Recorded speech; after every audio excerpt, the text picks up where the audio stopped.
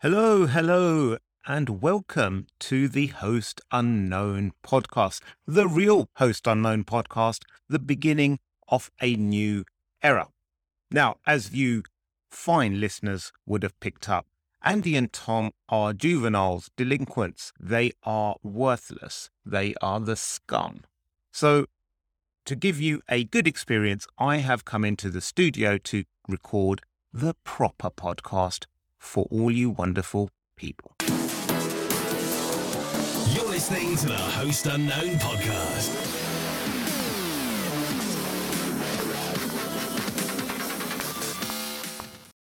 Hello. Good morning, good afternoon, good evening, wherever you are. Heaven knows that's a hard line to deliver. So the reason that we didn't record this week on time was, well, it's twofold. You have Andy, who for the first time in like 70 years has decided to move jobs, and he was a blubbering mess. He carried on crying and breaking down every 5 minutes. What will I do? It's like dropping off your kid to nursery for the first day. They just want to cling on. And Tom, obviously being Tom, who can't hold a job down more than 6 months at a stretch, was there to console him. With me, with a proper job and travel, I couldn't be there.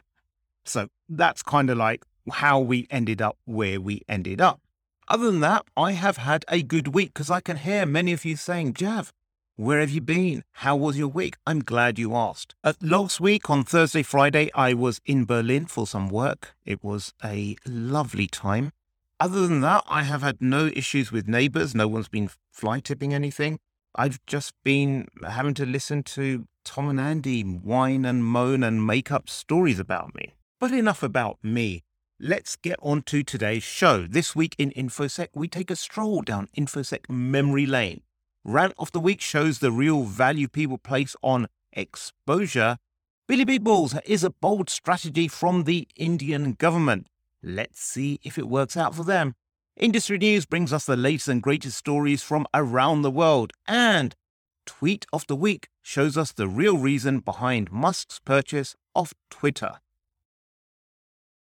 So, with that, let's go on to our favorite part of the show, the part we like to call... You're listening to the Host Unknown podcast. Bubblegum for the brain. Okay, so that wasn't the jingle I was looking for, but who knows how Tom arranges these things. Anyway, this is Today in InfoSec on May 9th, 2008. Friend of the show, Graham Cluley, posted this article, Teenage Botmaster SoB sentenced a mere, 14 years ago to this day. So a SoB was a zombie herder. And his real identity at the time was not made public. And in the absence of Andy, I've not bothered to do any research as to find out who this person actually is. But they were a zombie botmaster. And there's a really good article by Dan Goodin on the 8th of May 2008 on the Register. It's an extensive article, but in May 2005, a 16-year-old hacker named SoB opened his front door to find a swarm of FBI agents descending on his family's 3-story house in Boca Raton, Florida. He had actually broken an arm and a leg in a motorcycle accident recently, so they were in a car. But one of the agents wanted to be sure, so he grabbed his good arm, while others seized thousands of dollars worth of computers, video games, consoles, other electronics. It was a synchronized raid because over in Los Angeles, the FBI was serving a separate warrant on Jensen James Ancheta, SoB's 20-year-old employer and hacking mentor. They were raided because they had a year-long botnet spree. And what they were doing, they hijacked apparently almost 400,000 PCs, and some of them belonged to the US Department of Defense. That's always a pretty dodgy move. If you want to, take over PCs, try to make sure they don't belong to the government. They were charged with 17 felonies, And what they did is they took over these computers and they installed adware on it, basically, recruiting part of their botnet. They made the Feds seize more than $38,000 earmarked as Sobeys cut off the botnet profits. This is quite, compared to today's figures, and when you look at ransomware and all that kind of stuff, it's not a significant amount of money, but back then it was. Sobeys' mentor, Ancheta, received 57 months in prison after pleading guilty to 4 counts of fraud. Sobey, when he turned 18, pled to 2 counts of juvenile delinquency. His plea agreement contemplated a prison term of 12 to 18 months. It wasn't that long ago when you think about it, like 10, 15 years ago, that botnets were rife and, taking control of DoD computers or corporate machines wasn't such a big thing. Everyone most people in their offices, and I'm sure if Andy was there, he'd say about how he set up his own botnet in his office to rack him up some more AdSense money while he was pretending to do his day job. But I'll leave that story for him to explain someday. His Haribo and sugar addiction doesn't feed himself. But 14 years ago, we were still locking up delinquents for botnets. And now the world has changed. 38,000 people wouldn't get out of bed for that kind of cybercrime. And botnets like Mirai or the anything internet connected seem to be growing more and more. Anyway, that was this week's Today in InfoSec. Only one story for you today because I'm lazy and researching these stories takes a bit of time. You're listening to the award-winning Host Unknown podcast. Officially more entertaining than Smashing Security. In your face! Listen up! Rant of the week. It's time to mother rage! Yes, it's time for the rant of the week. Normally something we give to Tom in the hope that he's going to have a stroke on air and give us the highest ranking podcast episode ever. But until then, I have to try to do this while staying calm and not raising my blood pressure unnecessarily.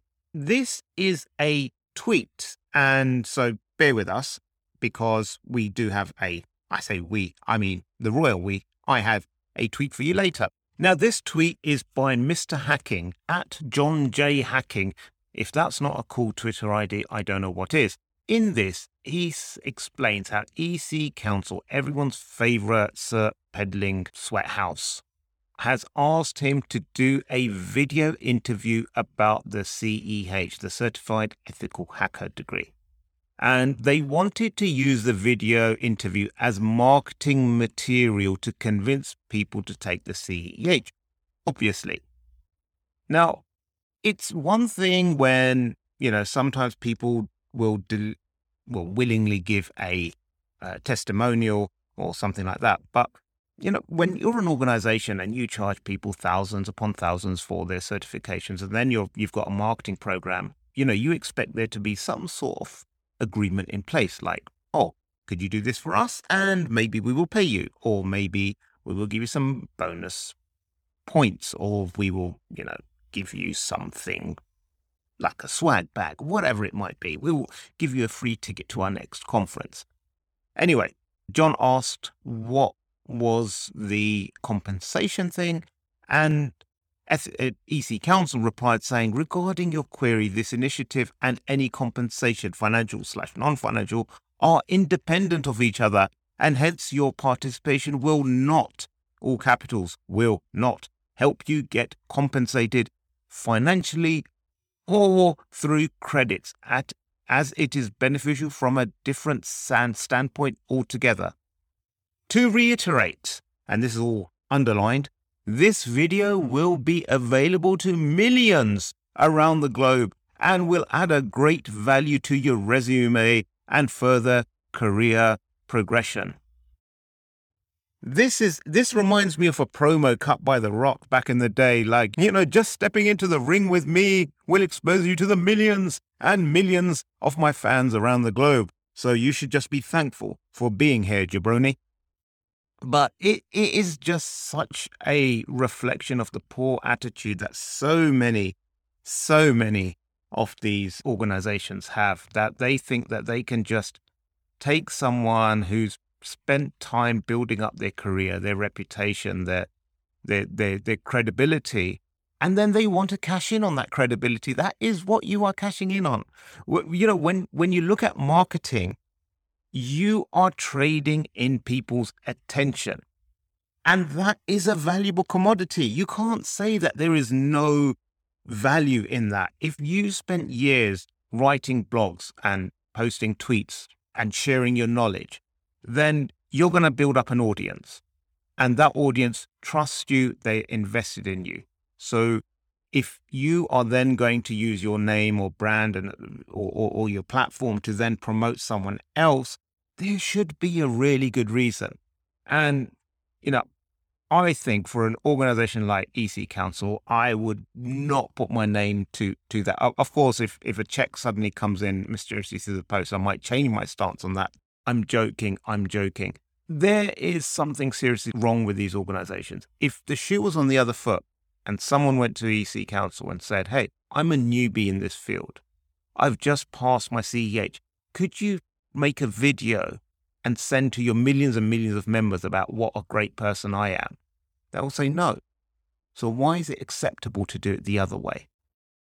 I'm sure this is what Tom would be ranting about as well if he was there, and then on principle, I'd be disagreeing with him. But seeing as he's not here, he's somewhere else pretending to, trying to get through a probation period at a job without getting shown the door.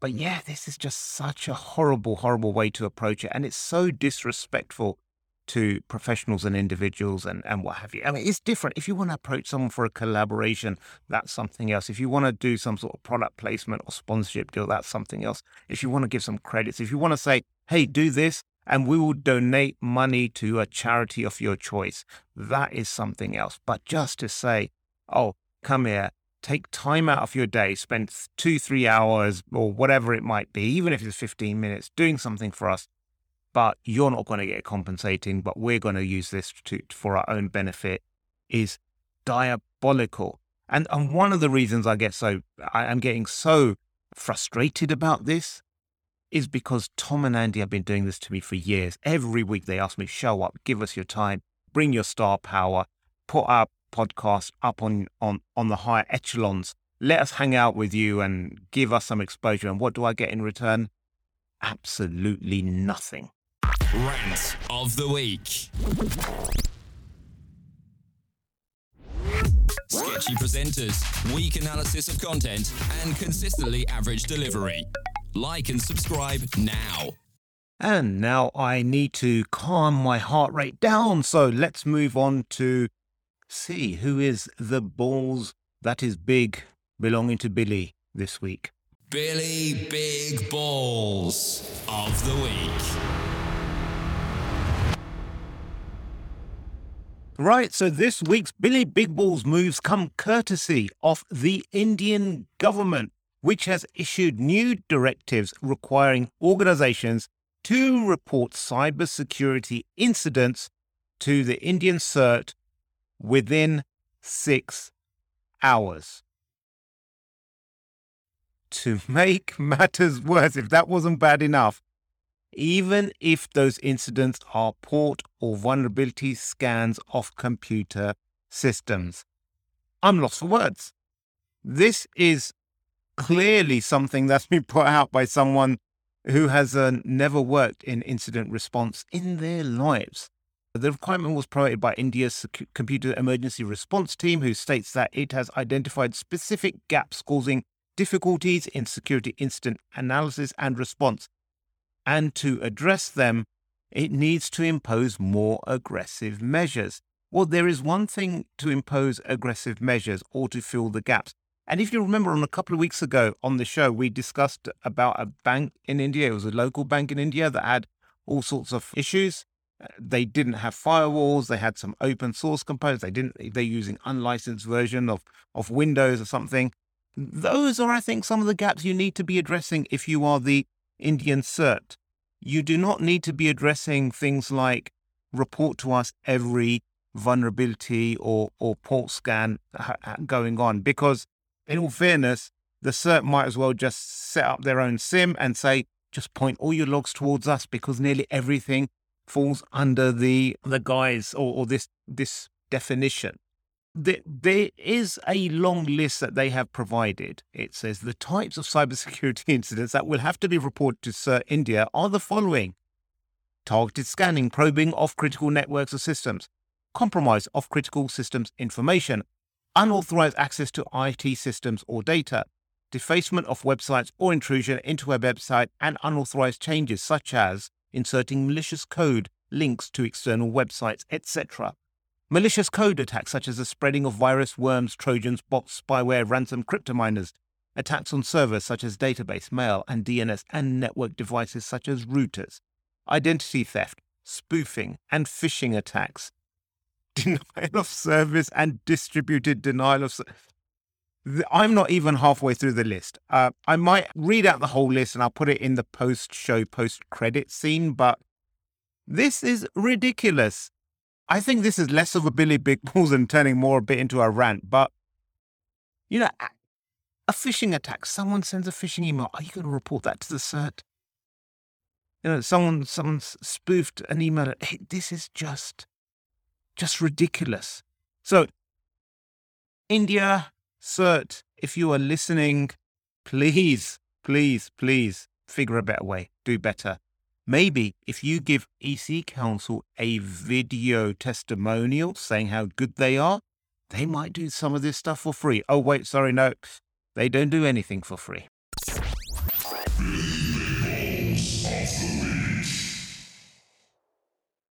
You're listening to the Host Unknown podcast with your award-winning host, Javad, and insert name here. Well, I am storming through the show today, which is what happens when you don't have two talentless Muppets dragging you down all the time. So, without further ado, let's head over to the InfoSec PA Newswire to bring you this week's Industry News. HS Information Security Program not effective. Industry News. SIM fraud solution sparks privacy fears. Industry News. Groundbreaking cybersecurity book published. Industry News. GitHub to enforce two-factor authentication. Industry News. Hunter Biden laptop repairman sues over hacking allegations. Industry News. NHS inboxes hijacked to send over 1,000 malicious emails. Industry News. Microsoft, Apple, and Google team up on passwordless standard. Industry News. Ukrainians DDoS Russian vodka supply chains. Industry News. Special police constable used encrypted chat to post child abuse content. Industry News. And that was this week's Industry News. As always, huge if true. And I thought what was interesting, there's two password-related stories here. So one is the Microsoft, Apple, and Google are teaming up on passwordless standard, which should be fun. And I'm all for passwordless standards, and passwordless works well when it works. The biggest challenge normally is like what happens when you forget your password or when you have a password reset or your account's taken over. But also I just saw GitHub to enforce two-factor authentication. About freaking time. So, yeah. I mean, this is one of those things we keep on talking about passwords and standards and everything. And yet, on one hand, Microsoft is teaming up with Apple and Google to come up with passwordless standards. And on the other hand, GitHub, which is owned by Microsoft, doesn't even enforce two-factor authentication as of today. So, left hand speak to right. I know that Tom probably would have jumped all over the DDoS Russian vodka supply chain story, so I'm going to skip it. Groundbreaking cybersecurity book published. And this was really interesting because I know Tom was complaining that two of my colleagues, Perry Carpenter and Kai Roa, They recently published their book, The Security Culture Playbook. It's a really good read. I haven't got through all of it yet, but the bit that I have got through is really interesting and really well written. So I recommend, if you're interested in security culture and building a strong security culture within organizations, to read it. But I know Kai asked Tom for a testimonial, and then he didn't use it in the book. And I don't blame Kai at all. I think that's a very, very smart move. I mean, I should really go through and try to dissociate myself with Tom on a professional level, at least. So I started removing any LinkedIn endorsements, recommendations, any pictures we have online that might indicate that we're friends or something, or colleagues. It's just, I'd say let's make 2022 the year that we cancel Tom Langford. He's an old white guy. No one will miss it. This is the Host Unknown podcast, the couch potato of InfoSec broadcasting. And as we hurtle towards the final stretch, it's time for Tweet of the Week. And because we love that tune so much, we play it twice. Tweet of the Week.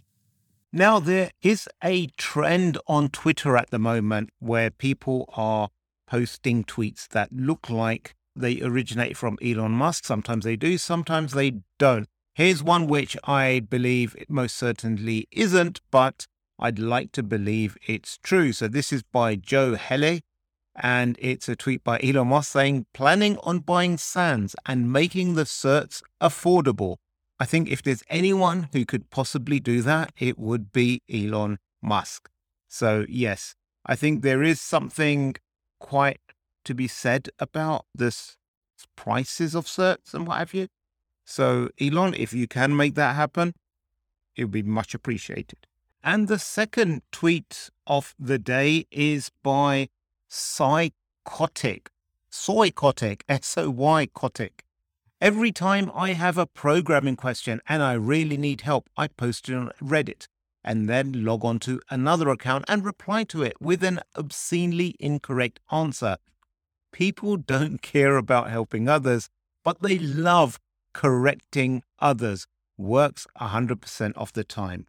And this is why whenever I've tried this, and this definitely works. So I will say something like, Tom Langford believes X, Y, and Z, and people always jump to say how Tom is an idiot and he's wrong. And you really can't disagree with that. I once did say, Andy said this, and everyone was like, who? Tweet of the Week. This is the podcast the Queen listens to, although she won't admit it. And that is all she said or wrote. What is the phrase? I don't know. If Tom was there, he would correct me, but thankfully he's not here, so we can make up whatever phrases we want amongst ourselves. I hope you enjoyed this super slick, super streamlined episode, more informative, less banter. I guess you could say that we've become so indie, we record separately, and then it's up to you, the listener, to put all the pieces together to get a complete show. Think of us like the IKEA or the Lego of the podcasting world. A bit of self-assembly is required. So until next week, we might be back as a trio, or I might be doing this solo thing. I kind of like this solo gig. But until then, everyone, stay secure, my friends. You've been listening to the Host Unknown podcast. If you enjoyed what you heard, comment and subscribe. If you hated it, please leave your best insults on our Reddit channel. Worst episode ever. r/smashing security. Some of the other controls recommended by the Indian CERT would be attack on critical infrastructure, SCADA, and operational technology systems and wireless networks. Attacks on applications such as e-governance, e-commerce, etc. Data breach, data leak. Attacks on IoT devices and associated systems, networks, software, servers. Attacks on incidents affecting digital payment systems. Attacks through malicious mobile apps. Fake mobile apps. Unauthorized access to social media accounts. Attacks on malicious suspicious activities affecting cloud computing, systems, servers, software, applications. Attacks on or malicious, suspicious activities affecting systems, servers, network, software, applications related to big data, blockchain, virtual asset exchanges, custodian wallets, robotics, 3D and 4D printing, additive manufacturing, and drones.